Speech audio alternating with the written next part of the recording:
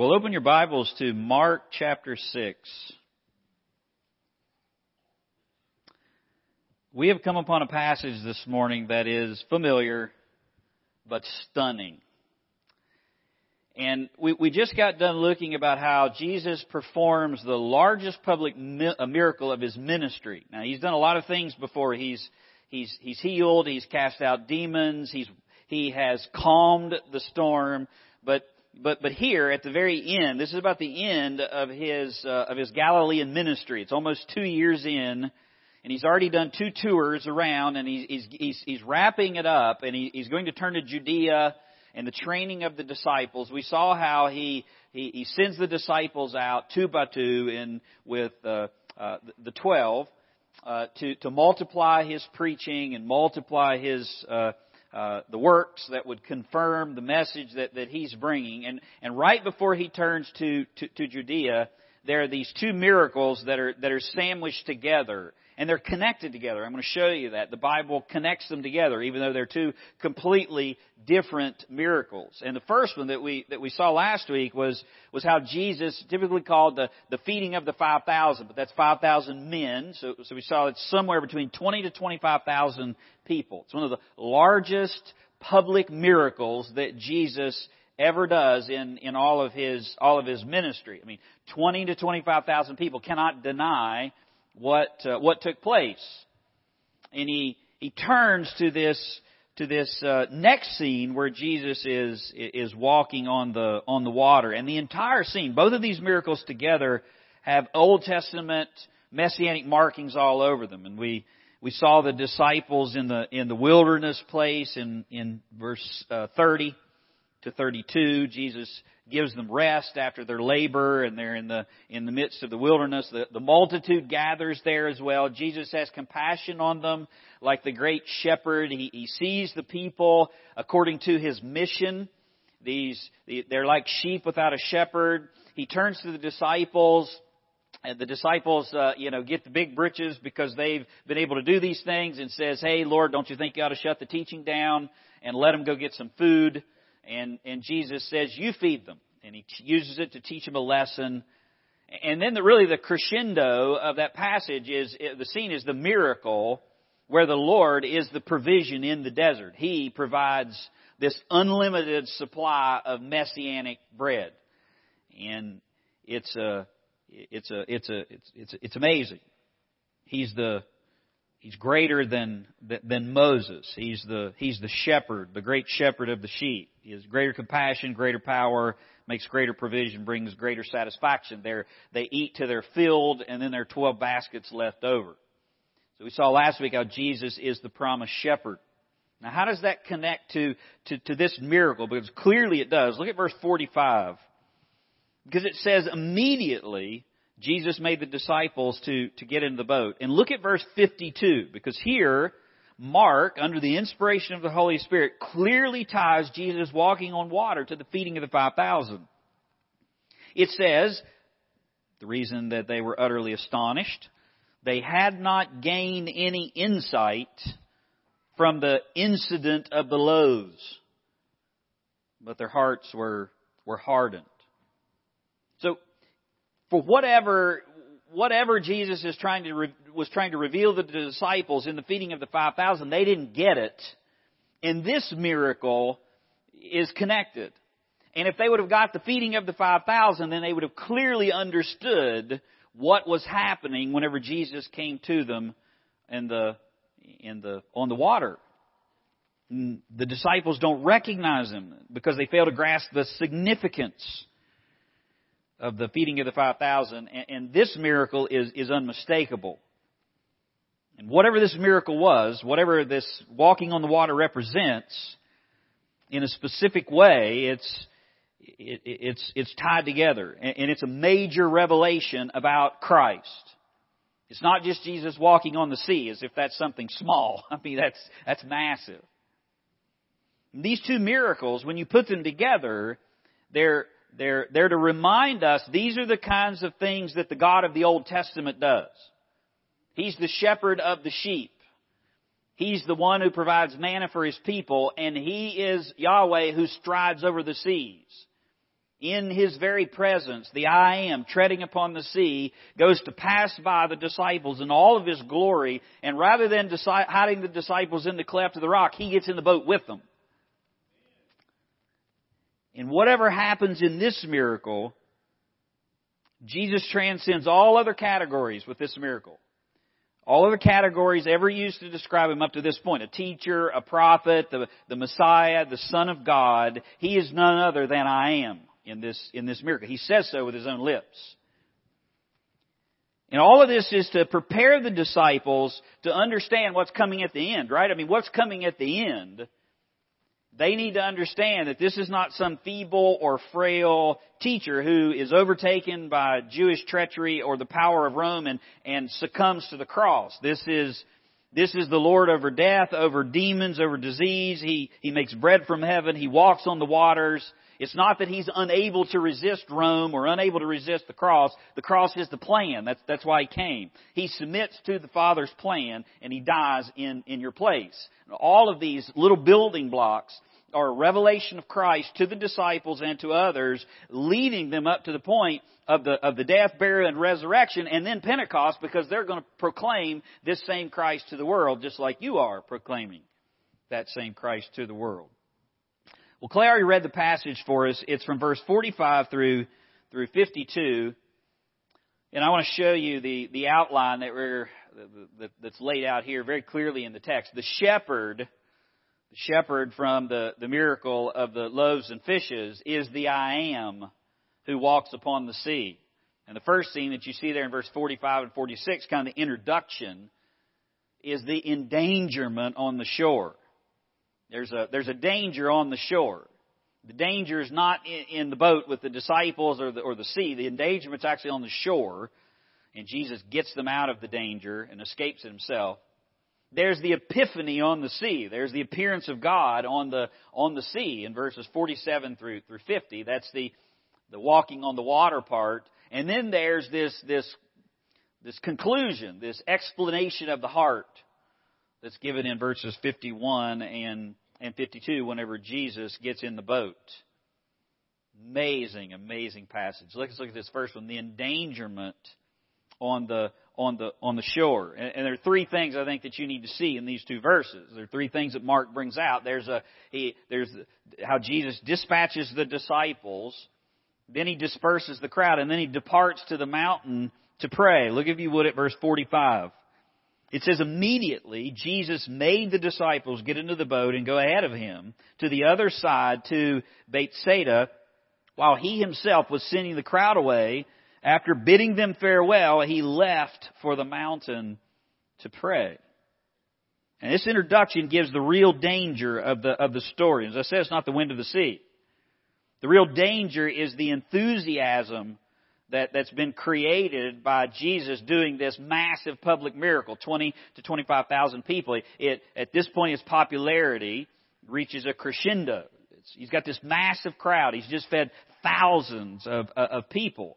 And you know that the crowd returns the next morning following the miracle, and they want breakfast, and they don't just want that. They also want to take Jesus by force and make Him king. The Gospel of John tells us that very, very clearly. And Jesus fears the disciples are going to get caught up in this messianic rebellion, so He hurriedly puts them on a boat and He launches them out, and then He disperses the crowd and goes to the mountain to pray. The word that's used in Matthew 14 for Him putting the disciples into the boat, it's a word that means to force or to demand. He forces the disciples into the boat. He takes them from the crowd. He puts them in the boat, and He sends them away. He makes the disciples get in the boat. It's always the boat. It's Peter's boat or whoever. They're very familiar with this boat. They've been in this boat quite a bit. And Jesus understands, as He puts the disciples, He makes the disciples get in the boat, that they're way too weak and they're way too susceptible for the situation. The enthusiasm of the crowd. I mean, think about it. We've already been through this with the disciples. They have been wondering for some time why the crowds are so small. Why is it just me and Jesus and these few disciples in the kingdom? The kingdom wasn't growing as it was anticipated. You remember Jesus gives them the parable of the soils to explain evangelism. I mean, what's happening? Why are you being rejected by the religious leaders? Why are they sending the people up from Jerusalem to declare that whatever you're doing is by Beelzebub? And Jesus gives them the parable of the soils. It's not the seed, it's not the sower, it's the heart. But now the crowd comes. And the disciples are thinking, finally, it's going to be, this is it. This is the soil has received the seed. This is what it's supposed to be about. But Jesus knows the hearts of the people and knows the hearts of the disciples and that they need to be protected from what their eyes see. So He forces them in a boat and he sends them away. Can you imagine their thoughts? They're blown away by picking up the 12 baskets full and they see this excitement.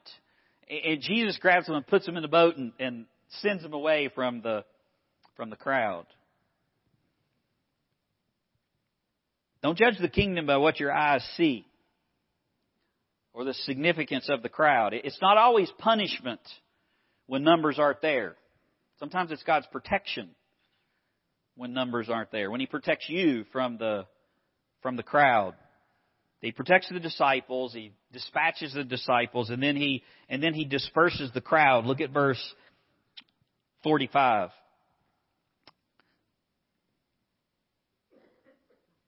Immediately Jesus made His disciples get into the boat and go ahead of Him to the other side, and while He Himself was sending the crowd away. So He puts them in the boat, He sends the crowd away. Now I don't want you to miss that this is just as dangerous for Jesus from a temptation standpoint than it was for the disciples. The disciples can't handle temptation. You and I can't handle the same temptation that God can. So He protects us. He sends them away. But this is a temptation of Christ. Where is Jesus? Where are they at? They're in a wilderness place. They're in a desolate place. This is the second temptation that Jesus goes through. You remember in Luke 4 when we were all the way back when the Spirit drives Jesus after His baptism into the wilderness? And after Jesus overcomes the temptation, Luke 4 says, and Satan departed for a season. Well, here He is. He's back. And yet this time He returns in the form of a crowd and a crown. And Galilee was a hotbed for zealotry. You remember that one of the disciples is Simon the Zealot. We talked about this before. The zealots are the freedom fighters, or they're the terrorists. If you're a Roman, they hated Rome. They swore an oath to overthrow it. And the zealots' headquarters is right here in Galilee, far away from Jerusalem. And it was a place called Gamla, called Masada of the North. They even had their own money. On one side of the coin it said for the redemption, and on the other side, Holy Jerusalem. These were radicals. And they're part of this crowd. In fact, their little fortress in Gamla is in sight of where the feeding of the 5,000 took place. They're part of this. They're part of this crowd, and they see the miracle, they experience the miracle, and they say, "Here's our king." They want Him to be the head of their rebellion. Listen to how John chapter 6 talks about this scene. John 6 verses 14 through 15. It says, "Therefore, when the people saw the sign that He had performed, they said, 'Truly, the prophet who is coming into the world.'" Truly, this is the prophet who is coming into the world. Jesus perceived that they were intending to come and take Him by force and make Him king, withdrew again to the mountain. There's the temptation. Take you by force, put you on our shoulders, and you can be king. Think about it. He's been doing the tours in Galilee. There's not that many people in Galilee. There's 20 to 25,000 of them here. They've heard or seen about the demons being cast out, the healing. They've heard about Jairus' daughter in Capernaum. They just experienced the unlimited bread. What better king to lead a rebellion against Rome? They think He's the prophet. In Deuteronomy 18:15, "The Lord your God will raise up for you a prophet like me from among you, from your countrymen, and you shall listen to him." This is according to all that you asked of the Lord your God in Horeb on the day of the assembly. Listen, saying, let me not hear again the voice of the Lord my God. Let me not see this great fire anymore, or I die. I mean, the people are asking for a prophet to be raised up to speak to them so they don't have to hear the voice of hear the voice of God. The crowd recognized His power, but they never recognized that part. They never recognized their need. They truly recognized Jesus as the prophet who had come, but they should have recognized their need for repentance. Let the prophet speak, or I die. If I hear directly from the Lord. But this prophet is the Lord. There's no recognition of the crowd for the need of repentance, which is the evidence that they didn't see who Christ really was. Many people want a Christ that meets their needs but makes no demands upon them. Many people. But anyone who truly recognizes Jesus for who He is will first go the way of John the Baptist. Repent, the kingdom of heaven is at hand. And then they'll see who He is. So Jesus disperses the crowd. But notice where Jesus goes after He disperses the crowd in verse 46. And bidding them farewell. Mark doesn't tell us how He gets rid of them. Bidding them farewell, He left for the mountain to pray. And I want you to notice it's the mountain to pray in verse 46. Now Mark doesn't tell us which mountain in Galilee, but that's not the point of the article. It's another mountain from Israel's past that you're supposed to think about. The scene of Jesus going to the mountain to pray is to set your mind for the miracle that's coming next. I mean, this is the introduction. You think of it like, for those of you who used to work children's ministry, when they used to have these things called felt boards. Anybody remember felt boards? Think of this statement like the Betty Lukens background on the felt board. And Jesus is getting ready to put the people on it in a minute. This is to set your mind. He goes to the mountain to pray. It's an allusion to the mountain in the Old Testament, wherever it might be. Exodus 24, 15 through 18, and many other places where God's servant, in Exodus it's Moses, ascends the mountain to meet with Him. The Lord said to Moses, come up to me on the mountain and remain there. And I will give you the stone tablets with the law and the commandment which I have written for their instruction. And then Moses went up to the mountain, and the cloud covered the mountain, and the glory of the Lord rested on Mount Sinai. Now think about all of this is going. These two miracles are connected together. They missed what was going on in the feeding of the 5,000. And whatever this new revelation is, it's to help them get what they missed the first time. And what they missed the first time was the Lord in the wilderness providing bread from heaven. And now Jesus disperses the crowd right after He feeds the people in the wilderness with messianic bread from heaven. Now He ascends the mountain to commune with God in prayer. And from this place He sees the disciples. And He intercedes for them.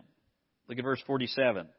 When it was evening, the boat was in the middle of the sea, and He was alone on the land. Seeing them, straining from the oars. He sees them from the mountain. He goes up to the mountain to pray. And He sees them. What was He praying?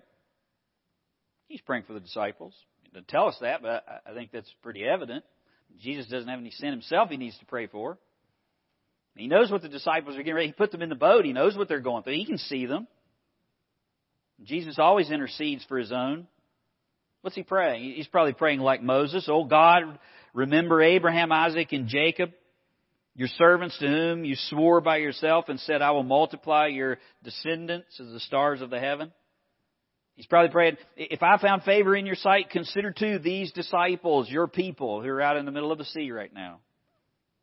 They're your people. I know they're sinful, but don't forsake your own name. He's interceding on their behalf. Did you know that He's interceding? He's praying for you this very morning. Did you know that? The God of all creation is interceding on your behalf this morning. We sang about it. My name written in His wounds. He's our great high priest seated in the heavenlies. He's the advocate with the Father. that whenever you sin, the marks of the slaughter are still upon Him. He is our great high priest seated in the heavenlies, and He is also our sovereign God who comes to us in our need. He goes to the mountain to pray for the disciples. He intercedes. He ascends the mountain. You know what else Moses prays in Exodus 33:15? If your presence does not go with us, do not lead us from here. For how then can it be known that I have found favor in your sight, I and your people? Do you remember when Moses prays that? It was after the people had sinned. And God says, I'll go before you, Moses, but I'm not going before these people. They're sinful. And Moses prays and says, if your presence does not go with us, do not lead us from here. And then Jesus descends the mountain as the very presence of God and goes before the disciples. Here's the epiphany that's on the sea in verses 47 through 50. There's a situation of the disciples. There's the sight of Christ, both the sight that Christ has and then the disciples seeing Him. And then there's this salutation of God, what Jesus speaks to them. Verse 47 says, when evening had come, the boat was in the middle of the sea, and He was alone on the land. Now, I love it whenever God pokes liberals in the eye, and that's exactly what this passage does. The boat was in the middle of the sea, and He was alone on the land. That's just to mess with the minds of liberals to try to make it harder to explain away the miracle.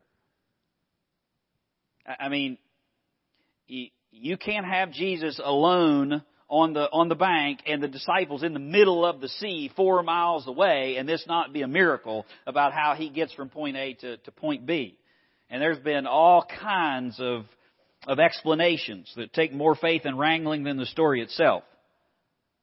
I mean, here's a few. Jesus didn't really walk on the water. He was walking along the shore, and there was a mist that obscured the disciples' view. 4 miles away. Jesus was wading through the surf near the hidden shore. That's what one liberal commentator says. Another one says Jesus was floating on a raft. Another says Jesus was walking on a hidden mud flat that reached out into the sea. I mean, Jesus, in their minds, is performing some teenage trick. You've ever done that? You go to the lake or wherever, and you find a rock in the middle of the water. You stand on top of it. And hey guys, hey, how's he doing that? That's what Jesus is doing here, right?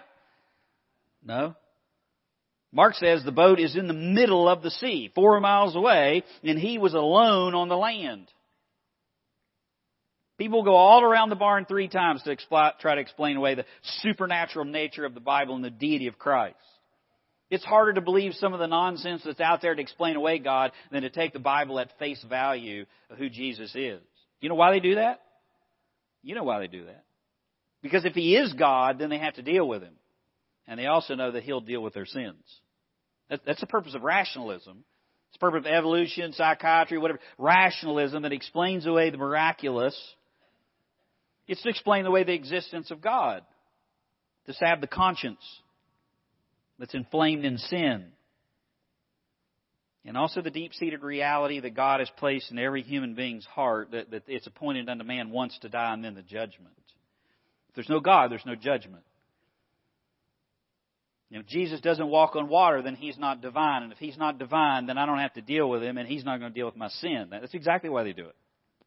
And yet it's abundantly clear in all 4 of the gospel writers, every single one understood that this is a miracle. And they write it in such a way. It's kind of like Genesis 1, where he overemphasizes in the morning and the evening of the day. It's like, how can you get clear that these are 6 literal days? It's abundantly clear Jesus is alone and they're in the middle of the sea. And Jesus walked atop the sea to get to them. And when the evening was coming, verse 47, the boat was in the middle of the sea and He was alone on the land. and seeing them, straining at the oars, for the wind was against them. And it was about the fourth hour of the watch of night. Now remember, it's night. More deity here. It takes deity to get to him, and it also takes deity to see them. It's dark. It's the fourth watch, which is about somewhere between 3 a.m. to 6 a.m.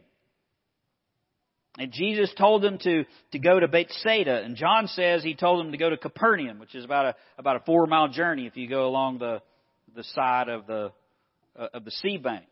They're both on the east side, and Capernaum was on the west side. They're on the east side. Capernaum was on the west side, and Bethsaida is along the path. So these aren't contradictions.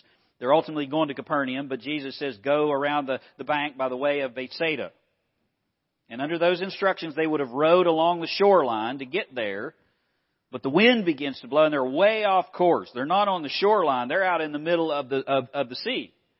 And they're in a 25-foot wooden boat headed into the wind, and that can be hard, and they're not making any ground. In fact, they're losing ground, and they've been at it for about 9 hours. And Jesus sees them. Don't miss that. Seeing them.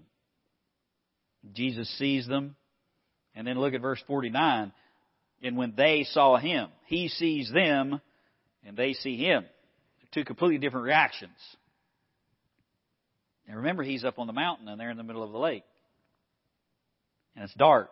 How can he see them? The same way God sees you this morning, omniscience. The same way he sees the sins that you're hiding, and he also sees the deepest need of your heart or my heart. He has the ability to see. Darkness doesn't hide the eyes of God. God can see, and Jesus sees. Now, I love how verse 48, the end of verse 48, he came to them walking on the sea. I mean, I love it. It's just so matter of fact. He came to them walking on the sea. He didn't just see them. He came to them. Do you know that? Notice that? Verse 48, seeing them straining in the oars. And at the end of the verse, he came to them walking on the sea. God doesn't just see you. He doesn't just see your heart. He doesn't just see your need. He condescends to you. He comes to you. You can never reach him. The disciples could never reach Jesus. They're out in the middle there. They've been rowing 9 hours. They're way off course. Remember the last time there was a storm that came, Jesus is in the boat with them and he's sleeping. And they're saying, Master, do you not care that we perish? And they wake him up and he speaks and everything goes calm. Jesus is not in the boat this time. And he doesn't just see them. He comes to them. And they can never reach him. And God doesn't just see you. He comes to you. He comes to us. He sees you. He comes to you. And you know what else? He gets in the middle of the mess of your boat with you too. I'm really thankful for that. Look at verse 49. The disciples see him. And they think it's a ghost or a phantom.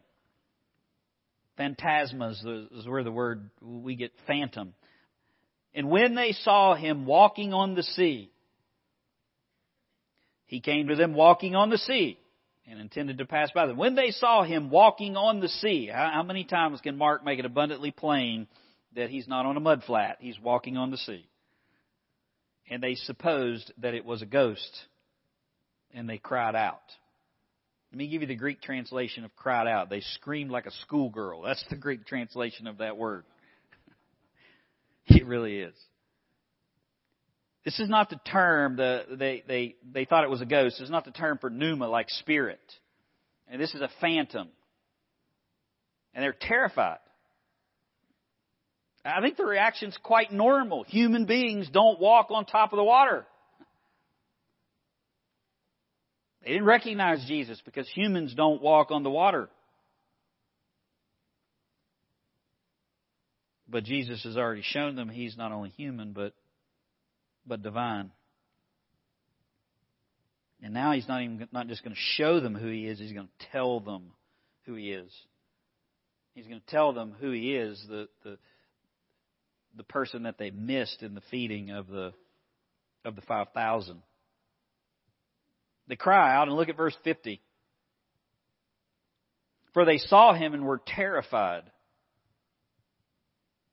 But immediately he spoke with them and said, "Take courage. It is I. Be not afraid." And then he got into the boat with them. And the wind stopped. Now, I know you all probably don't have this blessing.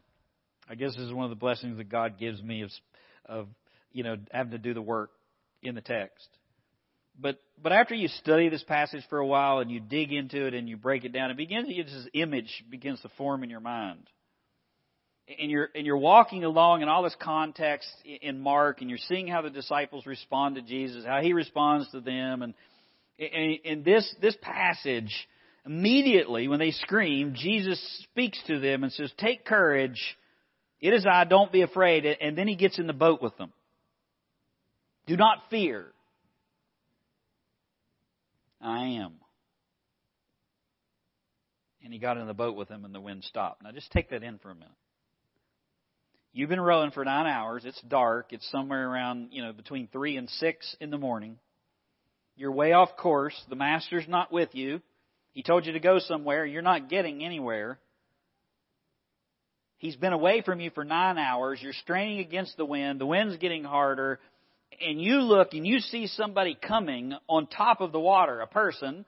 You think it's a ghost. You scream. And immediately you hear a voice that says, "Take courage. Do not fear. I am." And then that same person gets in the boat with you, and the wind stops, and the sea turns glass. Yeah. Wow.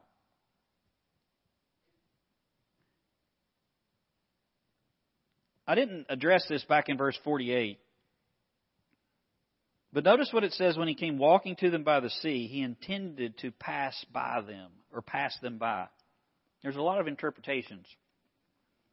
Jesus was going to walk by them to see if he could recognize them, if they could recognize him and call him to get in the boat. "Hey, there's the master. Come help us." Or Jesus is coming alongside the boat. It's not that he's going to walk by it. He comes alongside the boat.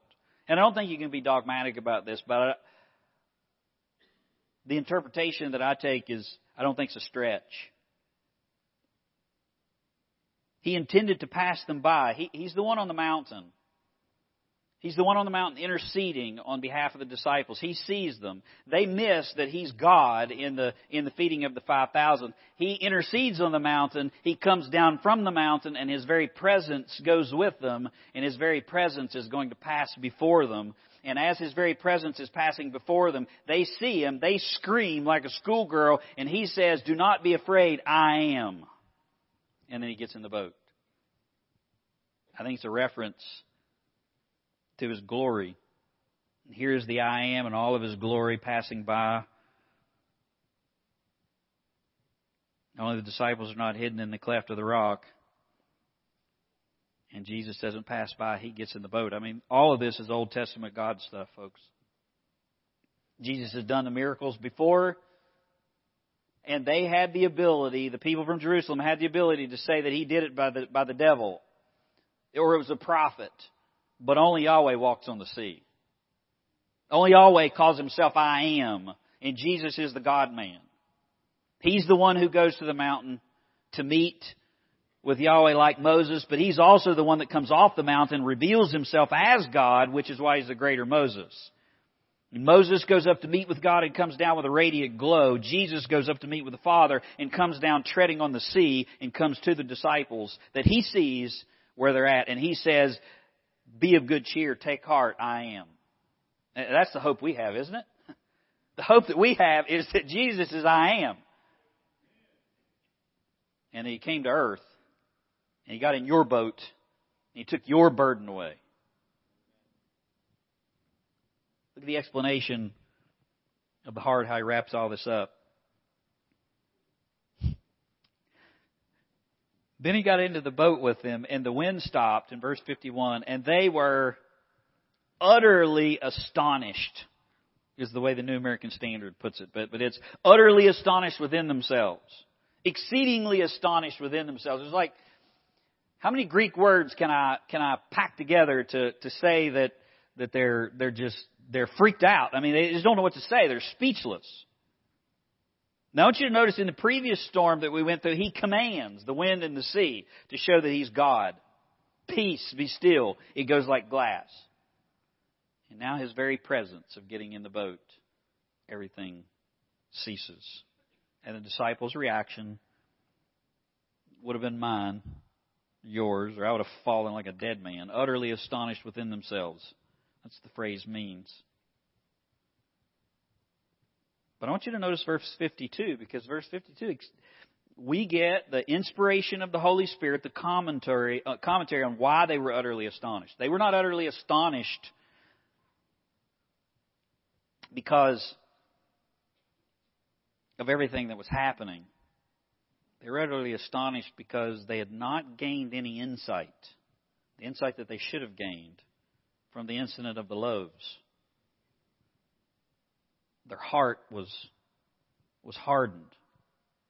Their response is clearly explained by the Holy Spirit.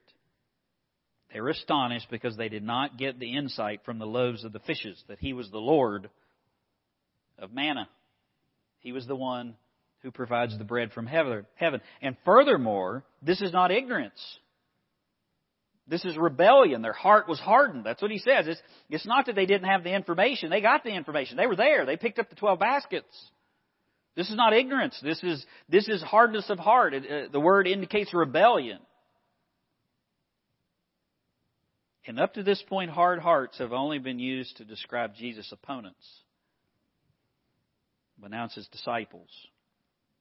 And they're described here in one other place in Matthew as hardened heart. It's also interesting that Mark uses heart singular, emphasizing the corporate nature of the disciples' response. There's not one of them.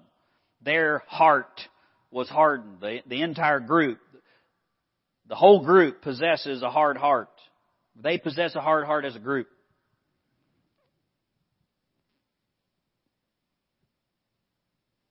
Despite their unique calling, the 12 as fishers of men, despite their privileged instruction, the parable of the soils, you get more insight because you're receiving, despite their commissioning as apostles or sent ones, despite that they've had delegated authority, miracle-working power, they do not understand because their hearts are hardened. And if that's not terrifying to you, it should be. Because if they have a hard heart or have the capability of having a hard heart, how much more susceptible are we? I mean, you think after how many ever years you followed Christ, or how many ever years that you read through the Bible over and over, and both of those things are wonderful, you think that your heart is immune from hardness or rebellion? You think you've gotten better?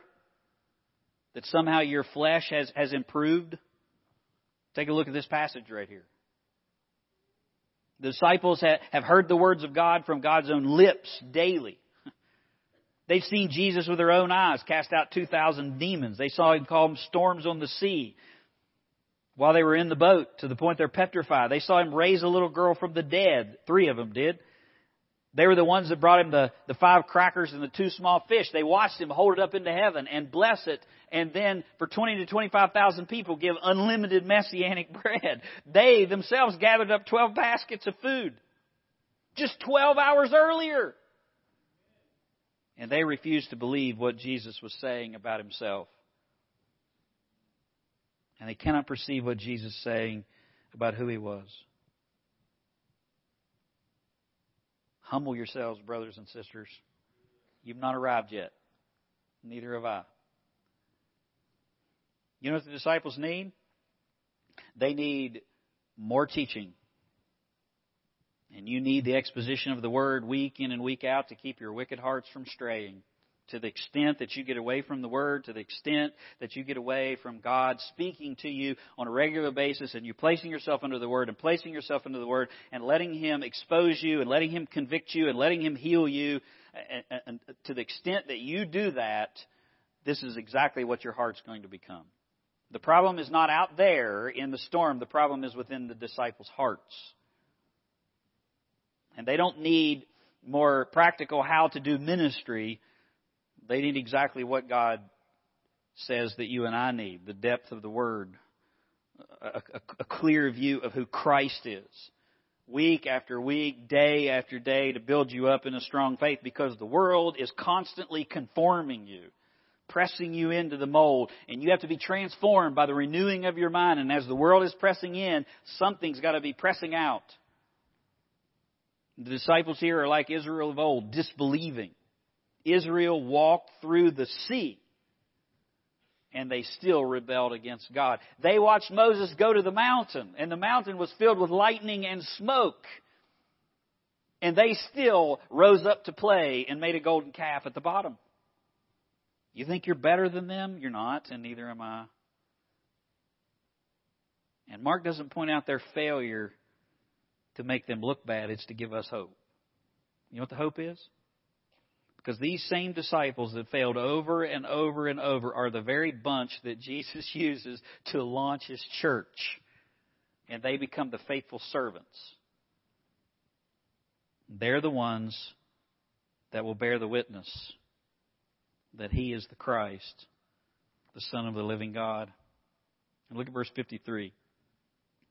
And when they crossed over, they came to the land of Gennesaret, and they moored to the shore. And when they got out of the boat, immediately the people recognized Him and ran about the whole country and began to carry here and there on pallets of those who were sick. And the place that He heard that He was. And whenever He entered a village or cities or countryside, they were laying sick in the market, imploring Him that He might just touch the fringe of His cloak. And as many touched Him were being cured. And Jesus won't be their king. Jesus knows the needs of their heart, but He's still a compassionate and gracious Savior. It's a summary statement, turning point in the book of Mark. And Jesus is going to point out the further problem in the Pharisees' heart, chapter 7, whenever we get there.